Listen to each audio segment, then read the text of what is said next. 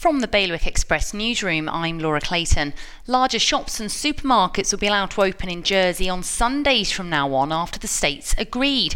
It's settled a years-long debate and means the island will follow Guernsey, which introduced full Sunday trading 5 years ago, in what's proved to be a popular move for some retailers, while many others still choose to stay closed. An extra eye will regularly be cast over the impact of Jersey's £100 million savings scheme. The government will be bringing 6 monthly reports on the cost-cutting ideas to the states for debate as part of the efficiency programme.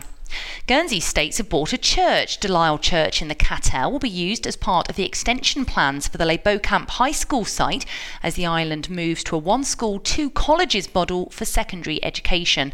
And a gannet's been rescued from Guernsey's north coast after becoming tangled up in marine pollution.